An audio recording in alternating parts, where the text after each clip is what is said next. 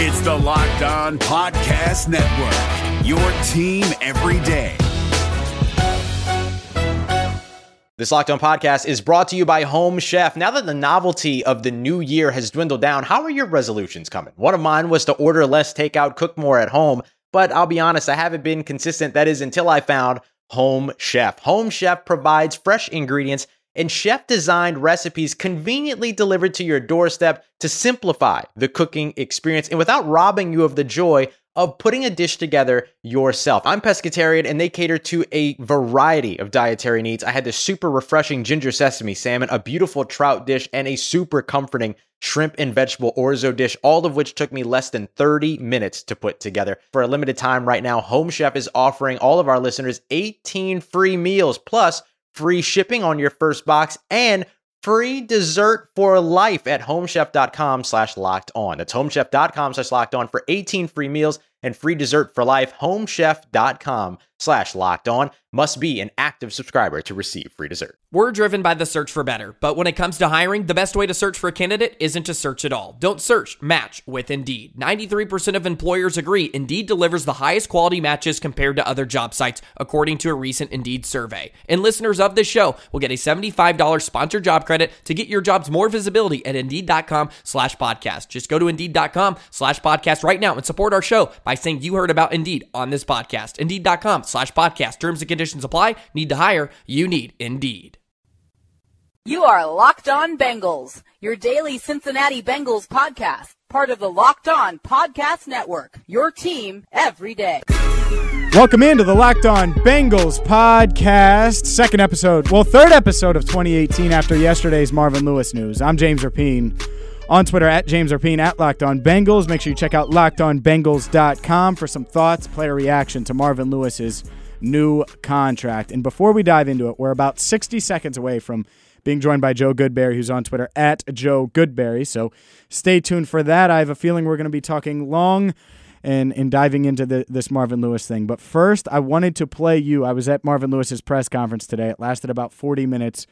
I asked him a couple questions. These are the ones I asked him. The entire thing is anywhere if you want to suffer through the 40 minutes that I did. But here's Marvin Lewis, me and Marvin Lewis talking earlier today during his press conference at Paul Brown Stadium.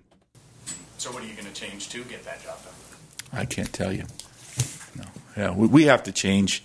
I've gone through it. We need to be better at what we do.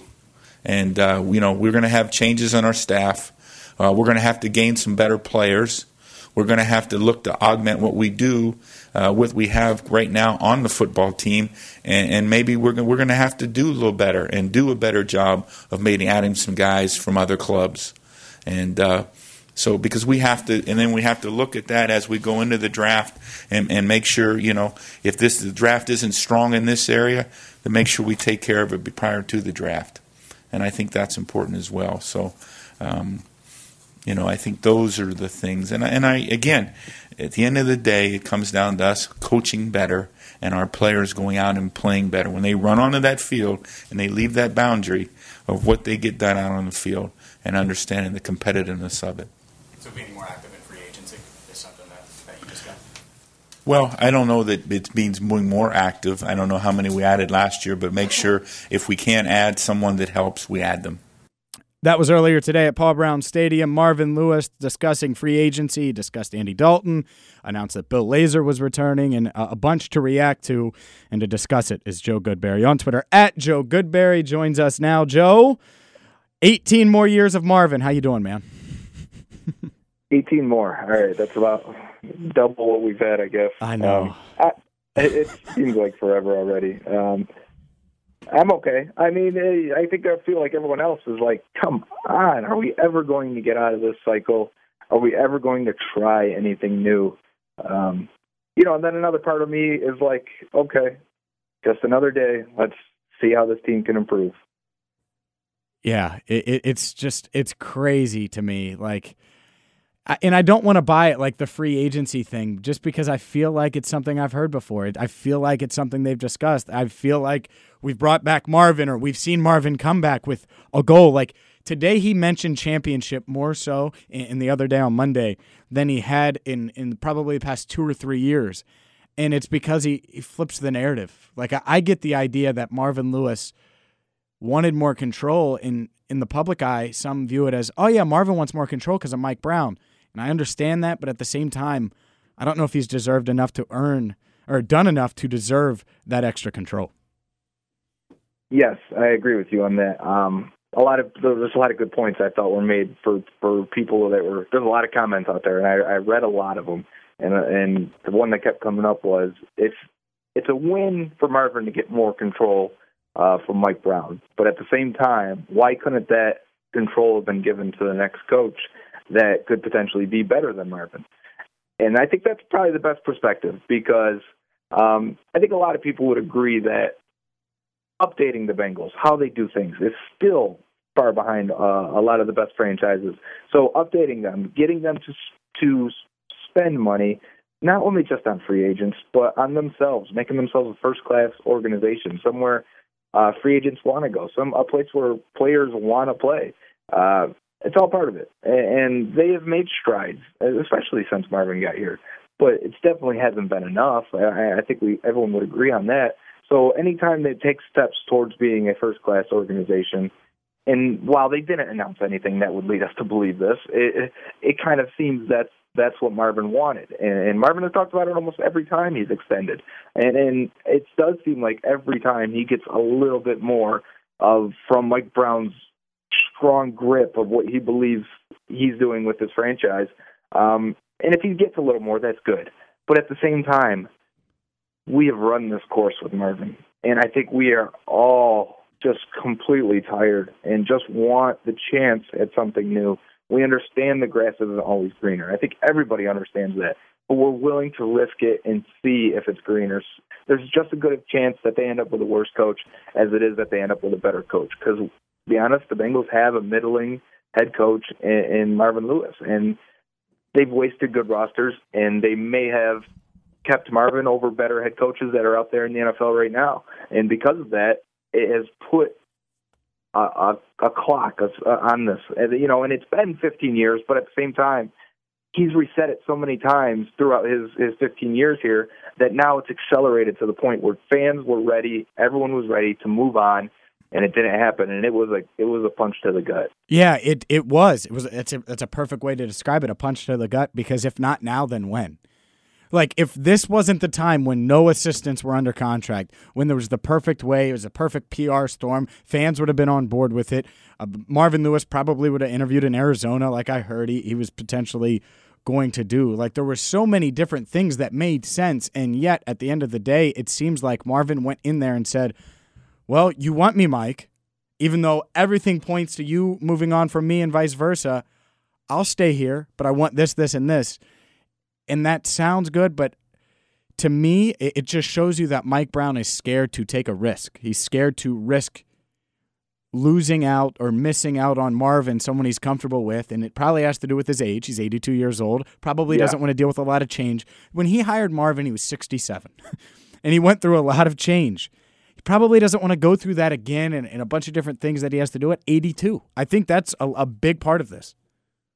And I'm not 82, but I imagine if I get there, I would think about my time left, I guess. And not only just running the franchise in an organization, but I guess your time left on this planet. And no, I'm not saying he feels that way, but let's say you're at that point in your life. And do you want to start over? Do you want to go with somebody you don't know? Listen, they're scared of outside free agents.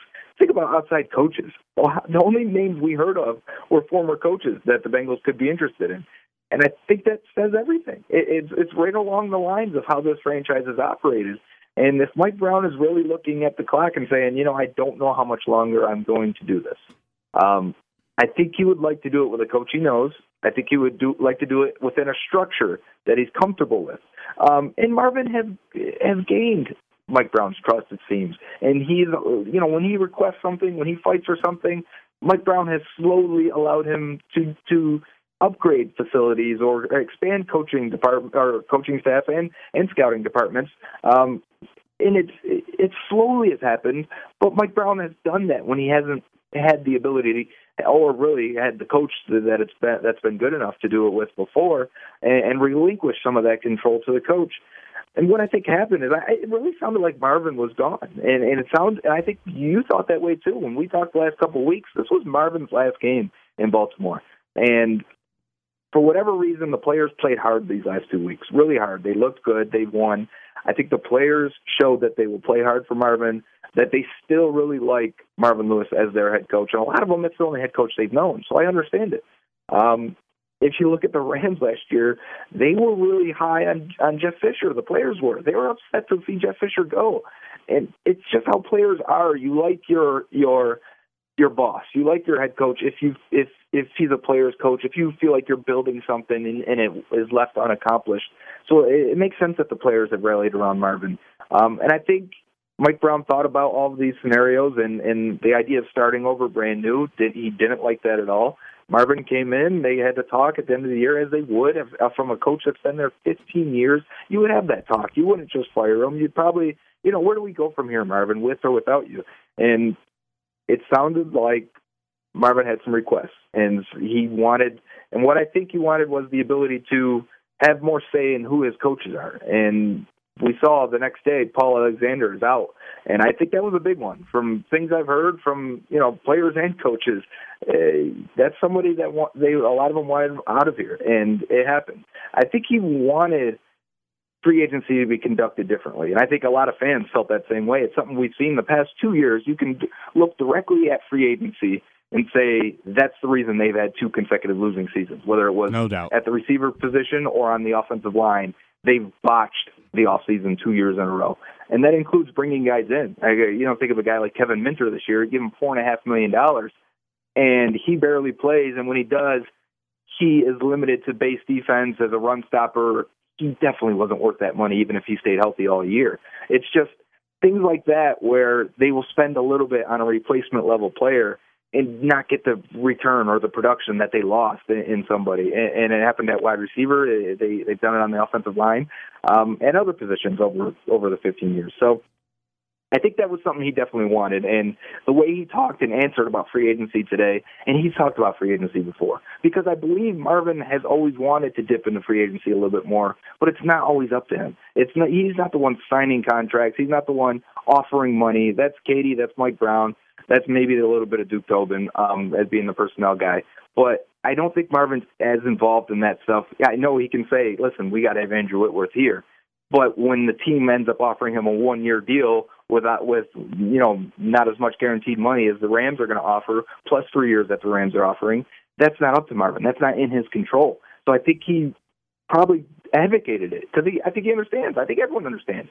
If you're not going to hit every draft pick, you need to supplement your team through free agency, and the Bengals have failed to do that. And if he's ever going to win, that needs to be a big part of this team and the structure of the organization. So if he went in there, and this is a long-winded answer of what I think happened, but if he went in there and said, this is what I need, this is how we're going to win, if we're ever going to win something, these changes have to be made. I need to have full control of what's going on with this team, and we have to be more open to outside players.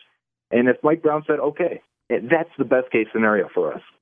Continuing with Marvin under the assumption that we're continuing with Marvin, and now that we know we are, that's the best case scenario. Is that this team hopefully moves forward with the coaches they want and with the potential to bring in free agents that can help this team. This is David Harrison of the Locked On Commanders podcast, and this episode is brought to you by Discover. Looking for an assist with your credit card but can't get a hold of anyone? Luckily, with 24/7 U.S.-based live customer service from Discover, everyone has the option to talk to a real person anytime, day or night. Yep, you heard that right. You can talk to a real human in customer service anytime. Sounds like a real game changer if you ask us. Make the right call and get the service you deserve with Discover. Limitations apply. See terms at discover.com/creditcard. This is the Locked On Bengals podcast. I'm James Rapien. He's Joe Goodberry. It is great to have you in on an evening edition of the Locked On Bengals podcast. Joe, there's so many different angles, so many different things to discuss here. I do agree with you, though, that the concept, and I did this either on the podcast, I might have done this on the podcast or on ESPN 1530. I said, regardless of who you get in as coach, they have to be more active in free agency. And that is something that has to happen, and I totally understand it because the players play. Look, Marvin, say what you want. He might not make players as good as he needs to. Fine, I don't care. If you go get better players in free agency and you draft right, then the Bengals will be pretty good. The problem with that is for 15 years they haven't done that. For 15 years they passed. I remember early on in Marvin's tenure, they were going to get Warren Sapp. Warren Sapp was really excited to come here and play for Marvin Lewis, which sounds silly. Mike Brown dropped the ball. He went to Oakland. Like, it's been that long ago. More recently, Carlos Dansby a couple years ago has dinner with the Bengals, visits them, and it's like, oh, this is great, Carlos Dansby. And he leaves town. They let him go just to sign James Harrison, who doesn't fit their defense or play. What had happened to Carlos Dansby? He went on a one-year deal to, I believe it was Arizona, blew up, had a great year, signed a multi-year deal in Cleveland the next year. They're awful at it. So Marvin always says, I see better than I hear. Until I see that they're going out and getting some of these guys, and then you're talking to a guy who does the podcast every single day, I can't buy into the fact that they're going to do it.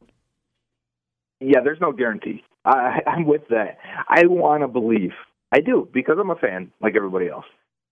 Even though I'm tired of everything that's going on with the organization right now, I want to believe that they're going to be more active in this. And it takes more than just going out and signing guys, because they have signed guys, and they've botched it. Guys like Antonio Brown, Lavernius Coles. Antoine Odom was good, but he got hurt here. But even recently, Brandon LaFell was supposed to be a supplementary piece, not a focal point of the offense. When you go and sign a Kevin Minter, you must have thought he was a little bit more than he actually was, because when you get him and you're like, actually he can't cover, even though he played 1,000 snaps for the Cardinals and played in their pass defense, once you got him here, you realize, that's probably not a good idea. He's probably just a base defensive middle linebacker, and he's probably not worth this money, and he ends up not playing much. For whatever reason, whether it was medical staff botching the evaluation of like an Antonio Brown or a Lavernius Coles at the end of his career, not realizing he really didn't have much left, or it's scouting too. A lot of it is scouting, and they still have one of the smallest scouting departments in the league. And I don't think anybody would disagree or even think this is crazy to think that obviously they value guys they're familiar with in free agency. They lost Andrew Whitworth. What did they do? They signed Andre Smith within like 2 or 3 days. And they know Andre Smith, that's why. And they bring back Michael Johnson because they know him. They bring back Pat Sims because they know him. They brought back Ray Maluga for a workout just a few weeks ago because they know him. And it's because their scouting staff is still small. Their pro personnel department has to have grades on every single player in the NFL. That's what a lot of teams do. They have grades on everybody. And as soon as the guy is released, they're like, we like him. Well, that guy's got potential. You can pick this guy up and you can use him. But the Bengals act as if they have no idea who these guys are on these other teams. And other teams end up picking them up and getting solid production from them, whether it be your third or fourth running back in the middle of the year or in free agency, getting bargain free agent guys. It just hasn't. It's just not going out and offering contracts and offering big money, because you lose more than you win in free agency that way. And because the Bengals are going to be cheap, because they're going to be selective with the money they spend in free agency, because you have to be, because it's a lot of money. You're going to spend more than you would normally if the guy was on your team. You have to have a very good pro personnel department and scouting staff. You have to be accurate. You have to be sure. You have to be confident in the guy you're signing that not only will he fit, because you can't just plug and play. Guys have to fit your scheme. You have to know what this guy's strengths and weaknesses are and how you can use them from your scouting department to your coaches in unison, so that when he hits the field, he's the same player or maybe even better sometimes for your team. And that's the part I want to know about. Are they hiring scouts? How are they changing the pro personnel department? Because it's not just the money, because that is an issue. They don't give out the guaranteed money. Even Marvin said, we'll check, we're top 5 in cash spent over the last so many years. It's really top 15, but that's not the point. The point is they're the lowest in guaranteed money in the entire NFL out of every team. Out of 32 teams, they give out the least amount of guaranteed money. And that's how you attract free agents. But it's more than that. It's making sure you're putting that money into the right players that are going to fit your system. And they haven't done that either. So that's another part of this equation. Yeah, it is. And I'll bring up a couple, because I bring up Marvin Jones. And every time Marvin Jones gets brought up, fans instantly say, and it's true from what I've heard, they say, well, no, Marvin wanted to go be the number one option somewhere. He wanted to go to Detroit or somewhere and be the guy. And let's just say that was the case, and that's what he did, and the Bengals couldn't have done anything money-wise to keep him here. That's fine. But what they did is they went out, and their most successful outside free agent recently, to my memory, has been Brandon LaFell. Their best outside free agent they've brought in and had success with has been Brandon LaFell, who's been just a mediocre player. And the perfect example that offseason about a guy that the Patriots scouted, realized could be a deep threat, and could get for very reasonable money, and I don't have the money in front of me, but it's Chris Hogan. He's a restricted free agent from Buffalo, and he hadn't had a ton of production. You'd be more familiar since you're up that way, but Chris Hogan's a perfect example of that, of the Patriots filling a need, a downfield threat, and not breaking the bank. That's the type of player that the Bengals, they have to find those type of guys. And I get it. You're not going to go spend like the Giants have on defense in recent years. Totally understand that. I don't want that because you end up in cap room hell, to be honest. But they have to be able to do free agency right. They figured out a way to do the draft right for the most part, especially last year. I think they nailed the draft. They got to figure out that free agency aspect. And the Patriots are a great example of this. And it's hard to emulate the Patriots in a lot of ways because they have Tom Brady and Bill Belichick. But the way they conduct free agency and the way they sign and acclaim guys, and especially work with restricted free agents and move around the draft to acquire the guys they want, can be emulated and should be by almost every team. And that's what sets them apart as a franchise and as a football organization. And I truly believe that, even though they have a Hall of Fame combo at the most important spots, it's the little things. They knew Rex Burkhead could be better than what he's shown with the Bengals. They knew Mike Gillislee could be a restricted guy. They figured out we can give up a fifth, sixth, seventh rounder for these guys like Chris Hogan, Wes Welker a few years ago. Remember, a few years ago, 10 years ago at least now, right? But they knew that guy will fit. And not only will he fit, he can be dynamic in our offense. And that's the part where I get envious, because they'll sign a Darrelle Revis for $14 million. They'll sign a Stephon Gilmore for $15 million. But they also make the little moves. And those little moves are the ones that help them, because they're not a great drafting team. They miss as much as anybody. Mm-hmm. Those little moves that no one else is competing for, that you spend a really little bit of money on, ends up being the difference for them in the long run. And these guys that can constantly contribute. And they're constantly signing guys like near James Harrison recently. But it could be a lineman. It could be a defensive end. They're constantly bringing in former first-round picks, which is something the Bengals did a lot before, and that I enjoy because it's a shot in the dark. Maybe these guys will end up producing for you. Maybe they won't be anything. But at least it shows you're bringing in talent. And it always made sense from the Bengals standpoint because, like I said, they probably scouted those guys. They're probably comfortable knowing those former first-round picks, at least from their scouting report from that draft year. But the Patriots will do that often. Mm-hmm. And they constantly find ways. Patrick Chung is the guy I think of. He was with the Eagles as a safety. Didn't really do much for them. They bring him, and he is a dynamite player in the back end for them.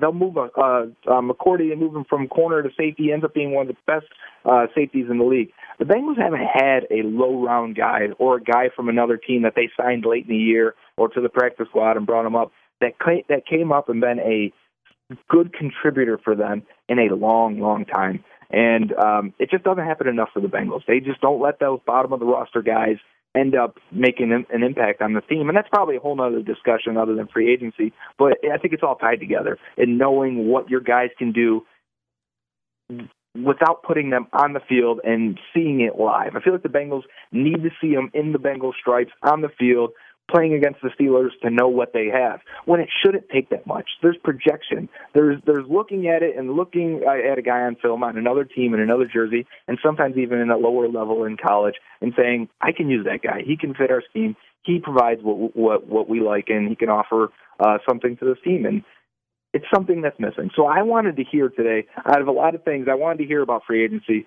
I wanted to hear that Paul Alexander was gone. So they hit on both of those. I wanted Marvin to say, we need to get better production at quarterback. And he mentioned that a few times.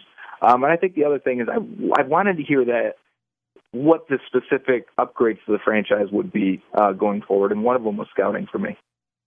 He's Joe Goodberry. I'm James Erpine. This is the Locked On Bengals podcast. You can subscribe on iTunes, the iHeartRadio app, also Megaphone, and wherever you listen to podcasts. Joe, you mentioned Andy Dalton, and one thing that Marvin Lewis hinted at as far as offense goes, they want to throw the ball downfield more.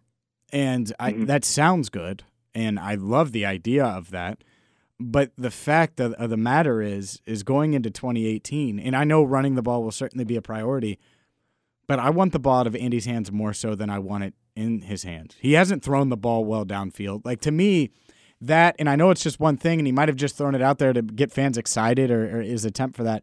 The last thing I want is to watch Andy Dalton airmail a bunch of deep balls out of bounds next season.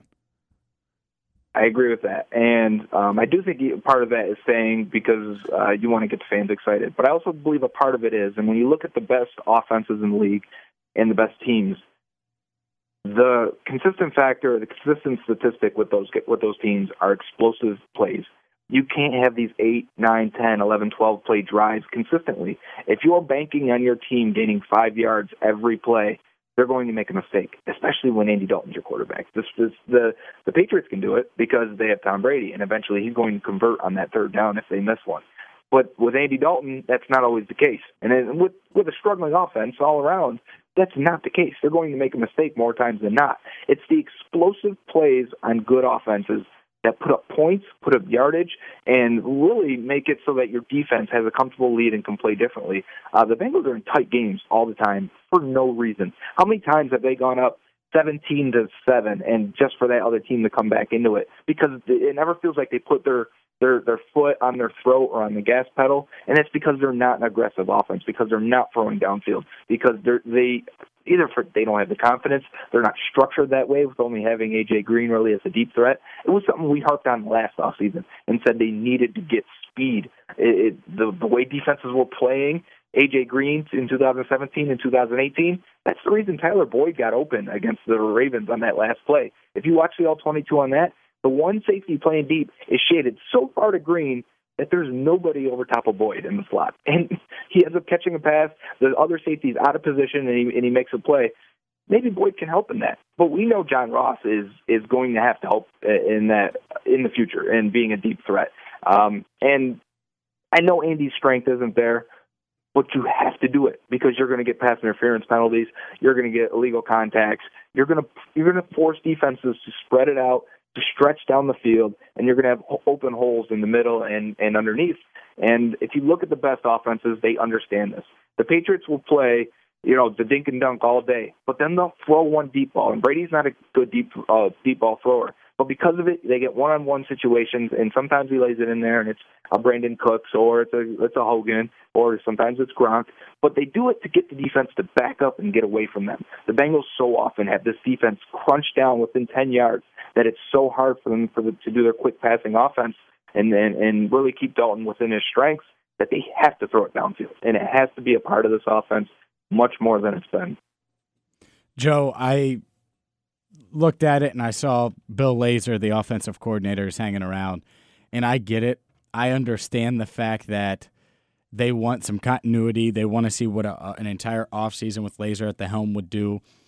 But I look at it and I just see the numbers, and I get it. They're going to change the personnel some. To me, I wasn't on board with Marvin returning. I wasn't on board with Paul Alexander returning. I wasn't on board with Bill Lazor returning. Fair, unfair. But it's just how I felt. What are your thoughts on Lazor? I wished they would, and I guess I feel the same way I do as the head coaching situation. I wish they would take a chance to strike gold and find a guy that, Sean McVay. I want them to find the next guy. I want them to find the guy that makes his quarterback better because he's smarter than everybody else, because he's scheming guys open, because he's, got an offensive system that works. I'm not sure Lazor does that. I think he is okay and better than their 32 ranked offense. The things you hear, man, about like Paul Alexander, and it's more than just the offensive line, and it's more than him being a strong voice as an assistant head coach and being a longtime member under Mike Brown of this team, and being in the scouting room and selecting guys he wants. And it sounds like he had his hands in the running game a lot, and it was an issue, and people didn't like it. And he was very old school. He was stuck in the early 2000s, and he rejected a lot of new stuff that they wanted to do and new stuff that's going around in the NFL, and it kept them stagnant, and it showed. And if what I was told is right, it makes sense looking back at it, and it makes sense why he's gone on the first day, like he will not return.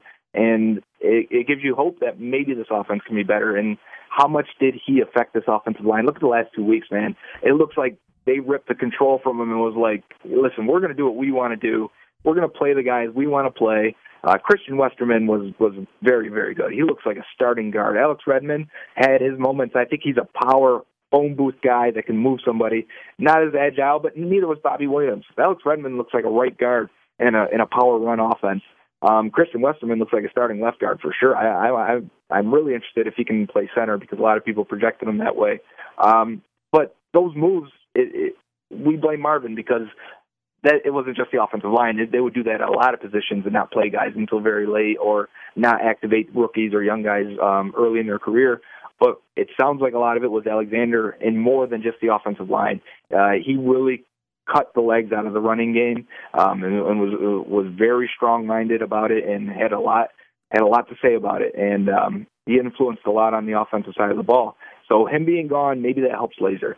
Belton's stats were okay under Laser, although looking at it, he had numbers at the end of the year that were very reminiscent of his rookie and sophomore year, and that's not good enough. His completion percentage under 60% for the first time since his rookie year. Yards per attempt were way down. QBR, which I really like from ESPN, it was his career low. There was a lot of issues. There was a lot of missed throws. And then you get the last game where he has 3 touchdowns. I thought the offense, for the most part, managed really well until third quarter, which has been the MO, I think, all year of them struggling in the second half to produce anything. I think that has to change. For sure it has to change next year. People say Laser didn't have a chance to really install his complete offense because he had to take over for Ken Zampese. I think there's truth to that. And I think at that point, you don't have a quarterback's coach. He's kind of double dutying. Things can slip a little bit at that position. So it looks like they'll bring in a quarterback's coach. They'll go with Laser in a full off season. Maybe things get better there. I'm not too hopeful. I wanted to strike gold. I wanted to catch lightning in a bottle, whatever saying you have for just getting lucky, because that's how I feel this franchise has to get at head coach, quarterback, whatever those major positions are. They have to get lucky if we're ever going to win anything substantial. Yeah, I agree. Joe's on Twitter at Joe Goodberry. This is the Locked On Bengals podcast. By the way, breaking news as we do this, Sporting News reporting that the Bengals are retaining Jonathan Hayes as tight ends coach, so another position coach retained, and I'm fine with that. I think the tight ends have been fine. But the one win today, I will say, is Paul Alexander. I'll say a couple things here. I feel comfortable saying them now, especially that the season's over. I know I have it on pretty good accord that the reason that Christian Westerman and Alex Redmond didn't play earlier in the season is because Paul Alexander said they weren't ready. And, and it was him leading that. And obviously that's bull. Obviously, even if they gave you like 3/4 of what they gave you week 16, that's an upgrade from what you had in my mind, at least a rotation, something. It was worth giving them a look.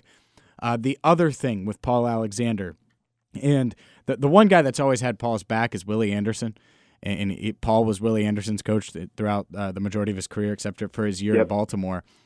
But Anthony Munoz, Willie Anderson, both have expressed interest in working with Cedric Ogbuehi and working with these linemen and doing things. And I know I know for a fact that Paul Alexander, it bothered him. He didn't want them stepping on his toes, so to speak, or getting in his way or teaching them the wrong techniques or whatever the hell it is. All I know is Willie Anderson and Anthony Munoz know more about offensive line play than Paul Alexander, in my mind. I mean, that's how I look at it. And when you look at what Cedric Ogbuehi had done and what Jake Fisher had done, why not get those guys in to help during a training camp or during a practice or during an OTAs? Freaking Anthony Munoz was up there in Cleveland helping them like in Browns gear because they were open to the idea. Sickening. Yeah, they were open to the idea, and down here they weren't. So if one of those things, under radar moves, is Paul Alexander going, and that opens the door to some former players coming back to help, why not? I just want good, open-minded coaches, and it seemed like he definitely, well, a lot of people said he's a good offensive line coach, and maybe his techniques were sometimes unique, and it took a little bit of transition from other teams and maybe from college. He definitely wasn't open-minded, and that is something you can't be in today's NFL. I don't think you can, you can't shut down things that are working around the league. You can't shut down what the differences between colleges and the NFL are and how they're merging, and how in order to get guys to play better, you have to adopt some of that stuff. And then at the same time, think of the years they really had a Super Bowl window, and one of the major issues on offense was at center, at Russell Bodine. And that was Paul Alexander's guy, and he backed him hard to the point of trade up for him. He's our guy. He's our starter day one. They never brought in anybody to challenge him, despite bad results for the most part, even though I think Bodine's had a decent year this year, considering his time in Cincinnati. I think this is probably his best year. At the same time, you let 3 years go by where he clearly wasn't ready to do it, and he blew up more plays on offense than anybody. That includes Jeremy Hill and Andy Dalton and then whoever else was out there that messed things up. It was Russell Bodine doing the most of that work, and Alexander wouldn't take anything, and he stood by him harder than anybody. And it may have set back some really good offenses, and it probably did, and I think it did. So I'm just open for somebody to come in. Even if it's working with Willie Anderson and Anthony Munoz, that sounds great. And if not, just be open to the guys you have and saying, even though I drafted a Cedric Ogbuehi, not saying this new guy, obviously didn't, but I'm open to benching him, or I'm open to benching Russell Bodine until he gets better, more than just one series or 3 snaps to TJ Johnson.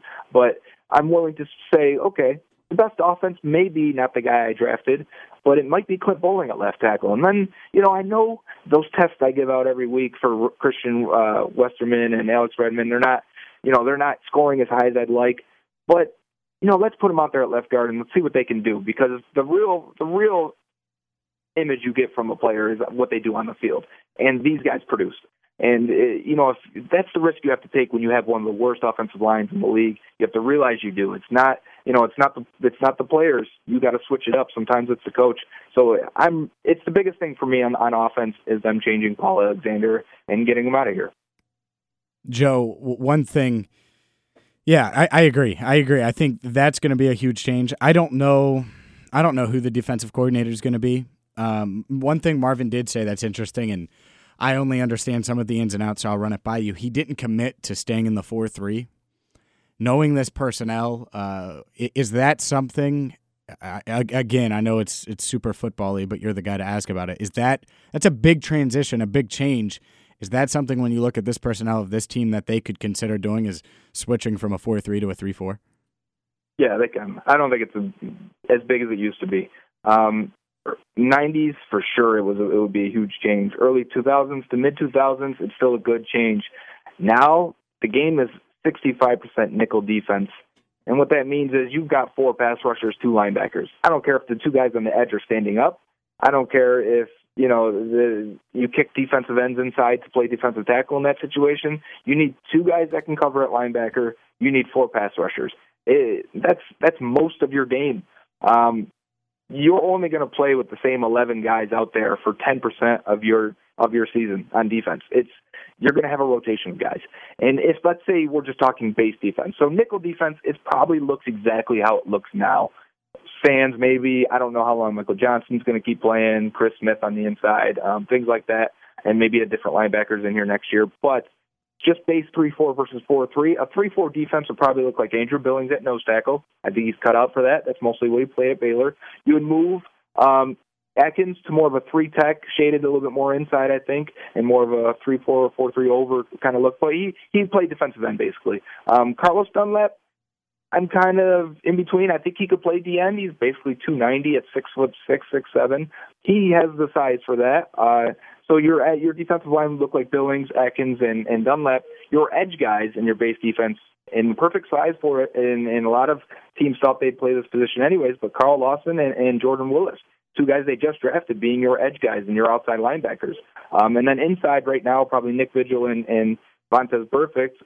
I could see them drafting a linebacker at some point, but those look like your 2 guys on the inside. And that is a good front seven, and it's largely the same guys they've had, except you're adding in a Jordan Willis instead of a Vinny Ray, a Kevin Minter, or whoever was playing, or Jordan Evans playing that third linebacker role, which I think would be potentially an upgrade. So they could get better. It would take a transition. I don't know who their coordinator could be.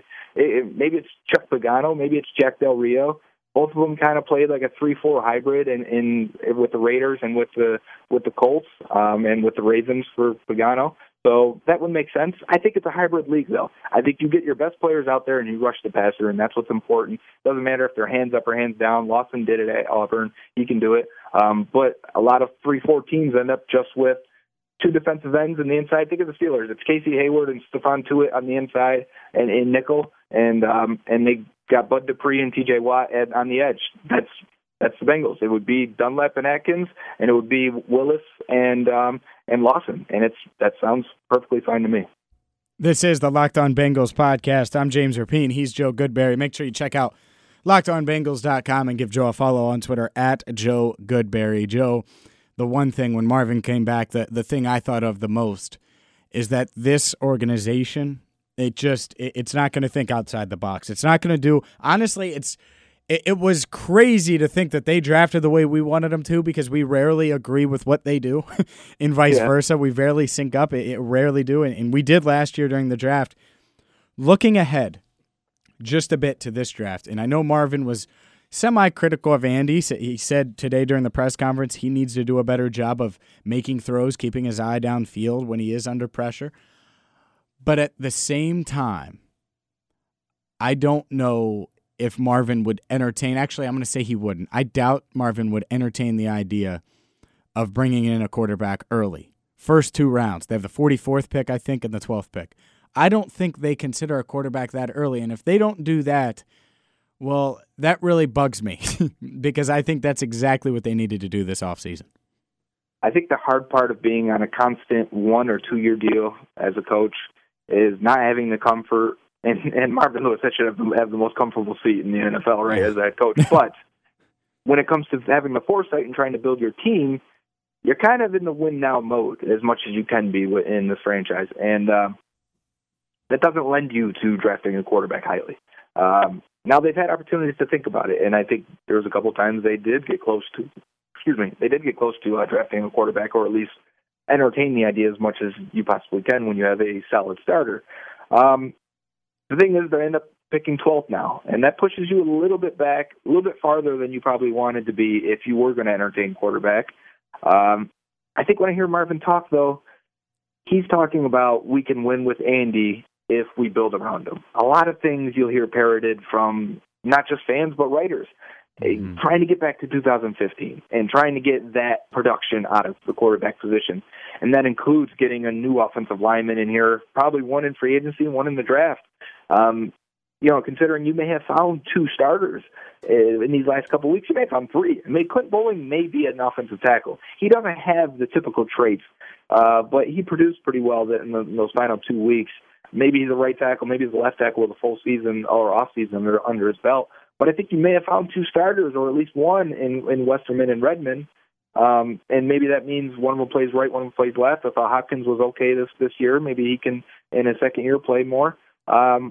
But that means you have to go into free agency and dip in there and find a guy to start, whether that's at center or at offensive tackle. And if you're at 12 and you draft a tackle and there's 3 guys that are really there, Connor Williams from Texas, who looks like the guy who's probably a left tackle out of the top 3. I think the other guys are probably right tackles, and Orlando Brown from Oklahoma, and then Mike McGlinchey from Notre Dame. The problem is also the best offensive lineman in this draft, Quentin Nelson from Notre Dame, is a guard. And that sucks because he might be there at 12, and he looks like an all-pro player, honestly. He looks like a top 3 guy in this draft, like an instant impact guard. David DeCastro type, Kevin Zeitler even. Zach Martin for the Cowboys. He looks like that. And you would want that. But is it on a 5-year rental? Or is it, we understand that we need to make this offensive line as good as possible, and we need to take this guy in 5 years or 5 years, and we'll worry about it afterwards. I would hate it on the heels of losing Kevin Zeitler under the impression that they won't pay a guard. which ended up being what they didn't do, I would hate to draft a guard, even though he may be the best player. They may have to go look at a tight end. Tyler Kroft had a really good year, but he's not dynamic. I don't think anyone's scared of Tyler Kroft on defense. He's not a guy you're going to win one-on-one with. You would love to get a mid-round guy that's an athlete. I'm thinking of this past year with Evan Ingram or like a Jordan Reed. If you can get one of those guys to pair with Tyler Kroft, that would be dynamic for your offense. I still love a year two John Ross and the idea of it. I liked what Tyler Boyd showed the last 2 weeks. I think he can upgrade from LaFell and offer a little bit more athleticism and run after the catch. But LaFell's still going to be part of this offense. I just think they think it's an easier path to get back to 2015 than it would be to draft a quarterback. But you know me. You know how I feel about it. If there's a franchise guy there, you can't shut the door on it. Dalton's 30 years old. If your team isn't going to be competitive again for another year, maybe 2 years, completely, so you got to, I'm talking Super Bowl window type. Dalton's 32, 33 at that point. You got to sign him again. It won't be as cheap as it was this time. You got to look at quarterback, and you have to be open to it because look at the Chiefs. You use them a lot, and I use them too. Mm-hmm. They traded up. They had Alex Smith. They got to the playoffs. They realized it wasn't enough. They realized if they're ever going to win something, and Smith is a couple years older, so I'll give him that. But Smith also might be a half a notch better than Andy Dalton too. He's more athletic. But yeah, for sure, and probably more accurate, I would say, on a consistent basis. Even though he doesn't test the ball as much as Dalton does, and he doesn't throw it deep as much as Dalton does, he has this year with Tyreek Hill. So I think that'll really help you, obviously. But point being is, they saw Patrick Mahomes and they said, he might be the guy. Now, we're not sure he's better than Alex Smith. He may never be better than Alex Smith, but potentially, he may be an elite quarterback. And potentially, and within a year, he could be better than Alex Smith. And he could be the difference of us dropping out in the first or second round of the playoffs and making a deep run. And they traded up and gave up next year's first-round pick, secure the quarterback they believed can be a franchise guy. And that type of confidence is wonders for me. Like, can you imagine if the Bengals did that? If they said, you know what, we believe, I don't care who it is. I don't love Josh Allen, but if they said, Josh Allen is the guy we think is, if we move up to number 6 and we're taking him, because I think Josh Allen in a year, we're going to bench him behind Andy Dalton for a year, and in a year, he's going to be dynamic and he's going to take our offense to new heights. You know what? I would say, yes, let's do it. And I don't even believe Josh Allen is that guy, but I would be so into it because that's the type of confidence you have when you make a pick and you make a move to get in position to take a quarterback like that I think feeds everyone. Look at the 49ers with Jimmy Garoppolo, right? This team is probably picking number 2. What changed on that team? Nothing. For them to win 5 in a row and beat 3 playoff teams. Beat the Jags. The Jags had the best pass defense since the 2000 Ravens. They killed us. He scorched them. He shredded them. The Titans, the Rams, all 3 teams are making the playoffs. And Jimmy Garoppolo throws 300 yards, no problem, and they go 5-0. Nothing changed. That's a bottom 5 roster. But you know what? The whole team believes we got our quarterback, and everybody played better because of it. It affects the defense, the special teams. Coaches look like geniuses all of a sudden. I want that.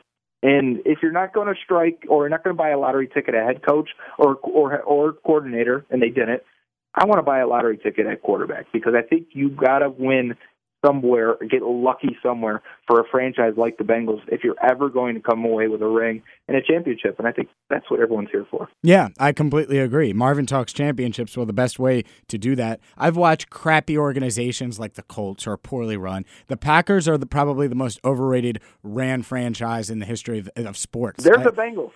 Exactly. They're the Bengals. They don't participate in free agency. They don't make super crazy splashy moves, but they ran into Brett Favre and then Aaron Rodgers. Like, that's what the Bengals need.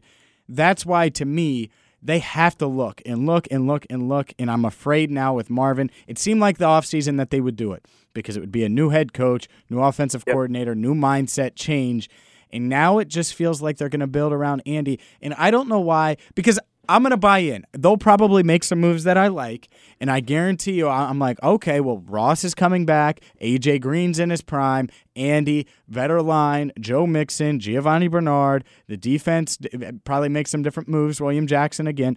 Like, I'll buy in, but at the end of the day, I promise this. I will never think that they are a legitimate Super Bowl contender no matter what they do. I didn't think it in 15. Their roster was very good. Right. But were they really going to go to Foxborough and win? Hell no, I wouldn't have picked them to do that. Were they really going to go to Pittsburgh and win? And they didn't have to. I get that. To me, if you want to be taken seriously as a contender, no one's going to take Blandy Dalton and Marvin Lewis together seriously. You just committed to Marvin. Why not look at quarterback? And if nothing's out there, fine. Keep Andy. You're not the Browns. You don't have to get a quarterback. But I'm saying look at that. Like, to me, a quarterback should be the first, second, and third position they evaluate, and then worry about those linemen, which every fan is worried about, later. That's just how I look at it. And if the quarterbacks suck, then look at Connor Williams. And that's why free agency is also important. Because if you can fill your holes before the draft, it allows you to have that freedom and allows you to be bolder with your picks. And now I don't want them to take risks and take guys they're not sure about. What I'm saying is take positions that you don't need to hit right away. Let's be honest. They needed John Ross this year, and that's why they did it. They knew they needed speed at receiver. They knew receiver would be an issue again if he didn't make the impact they expected with that pick. He didn't, and their offense sucked because of it. And it wasn't only Ross, but you know what I'm saying. Because they weren't participating and because they lost people in free agency, it works the same everywhere else. You have to make these selections because you have glaring holes still when it comes to April when you've had a whole month to sign guys, month and a half really at that point. If you can participate in free agency, fill these holes, secure your lineup and most of your roster, you can have flexibility to take the best player. You don't have to target guys. I think of a couple years ago in the draft that really put them in position to have these losing years, where they targeted Jeremy Hill in the second round. It was Dave Lapham before the second round even started saying they like Carlos Hyde and Jeremy Hill. They'll take one of those guys. They take Jeremy Hill. Now, how do you know who they're taking before you even get on the clock and you're sure of who's the best player? He said they like Russell Bodie. He said they like Will Clark. That's who they took. I mean, you get there and Trey Turner's there, right? A guard tackle sort of from LSU. You could take Trey Turner or you could take Will Clark. We really need a defensive end. We really like Will Clark. We're taking him. But Trey Turner, you may not need a guard that year, but take the best player, take the guy with the most upside, and then maybe in a year you got a Pro Bowl type guard, or in 2 years. And that's what made them really good. That's when they had their really good drafts, is when they doubled up at positions, and because the best guy was there. Marvin Jones in the 5th round. Why? Because he's the best guy, and they've got so many picks. Get in those situations again, where you're not drafting to fill immediate needs, but you're drafting because you like these guys, and you know that, or you feel confident as much as you can in the draft, that these guys will turn into something a little bit more. And, I think the lack of free agency has really put them in position to make their margin of error in free agency rail thin in a league where it's already hard to draft and hit your draft picks. So, again, talking circles, I guess, with free agency. But I do believe it's important, and I think it ties to the quarterback spot, because if you can fill those holes, you might sit there and go, yeah, you know what? We really like Josh Rosen. The Browns made a mistake. They didn't take him. Or let's go up all the way to number 2 like the Eagles did a couple years ago to get Carson Wentz, or did they go to number 1? Either way, they go up and get your guy. I like that idea, and I like that confidence. Yeah, me too. Like the Patriots are the perfect example. They're the blueprint. I look at it. They drafted Jimmy Garoppolo in the 2nd round, and I know pretty well, or I've at least heard, that Bill Belichick wanted to trade Tom Brady, and he wanted to give the keys to Jimmy Garoppolo either last offseason or this offseason, because he knows how talented he is, how good he is. They used a 2nd-round pick on him when they have the best quarterback on the planet. Yeah.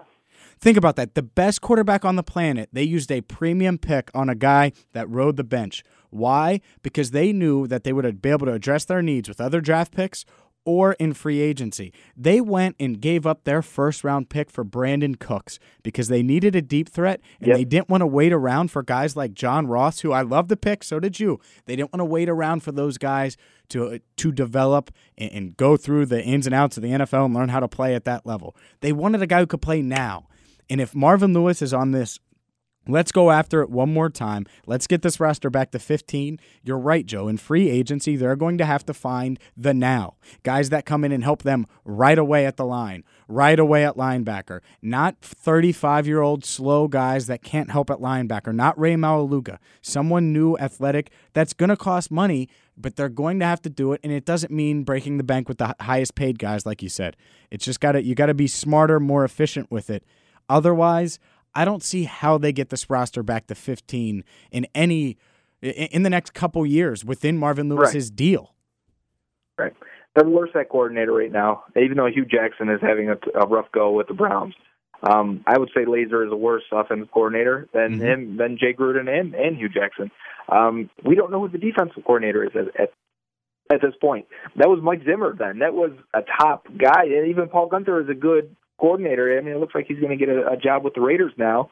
So sitting here today, they got to retool and rebuild the offensive line. Their weapons are way worse than it was in 2015, unless Ross and Boyd come out of nowhere, and not nowhere. But revive their careers. I just don't feel the same confidence. I think they're a year or two away, and if they show a spark in 2019, I can already see it. And they show that, oh, man, we're really close. Maybe they get to the playoffs in 2019, and then Marvin comes back again, right? 19. Dude, you understand, next year, this is what's going to happen. Next year, if they win 8 or 9, or not 8, like 9 or 10 games and go to the playoffs, he's not going to go in a lame duck year. We're talking about an extension next year at this time. What do you think about that? I'm done talking to you. I'm serious. Think about it. You think he's going to go into a lame duck year again? I have thought about it, James. I have thought about it. I'm so tired. I'm so tired. Go to sleep. He's Joe Goodberry. I'm James Rapien. We're going to cover the Bengals a ton. Joe, thank you for joining me every single week this season. I know you're going to be doing some stuff for Locked On Bengals, and I'm sure I'll bother you on the podcast a ton. But of course, I hope you do. Yeah, no, I will absolutely. Thank you for coming on and doing this, by the way, today. Because if I had to come on and do it by myself, it would have sucked and been really depressing. At least we could joke about it a little bit. I did it by myself in the car ride home, so I know what it would have been like. I think no! What? You know, you're in the car. People are looking at you like you're crazy at a red light. Like, what is this guy going off in there? And cause I'm in Buffalo. Everyone's happy right now because the Bills made the playoffs. But, yeah. And I'm here, and I'm at a red light, and I'm like, this team and this coach, and the quarterback, and I'm so tired. And I look like a crazy man, I'm sure. Yeah, you're right. Especially because the Bills are riding high right now. Like they're loving it. I'm glad. I'm happy for them because we talk about, we haven't made the playoffs in a couple years. 99, I watched that game. That was awful. Yeah, I remember that. That's one of the best games, it's one of the best and most historic moments, man. Agreed. That throwback pass to win the game. Imagine that. That's nuts. You know what's crazy? Imagine this. Marvin Lewis would never have that play call. No. No. He's never making that kind of play. And speaking of the Bills, though, for Dalton, I don't know if he knew or if the Bengals were even thinking. Of course, they just want to win the game, beat the Ravens, eliminate the Ravens.